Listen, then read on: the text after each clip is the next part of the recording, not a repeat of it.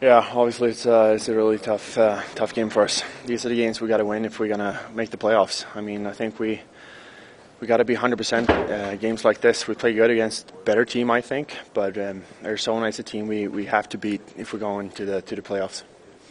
Is it just frustrating because they play such a defensive game and they kind of wait for you guys to make mistakes?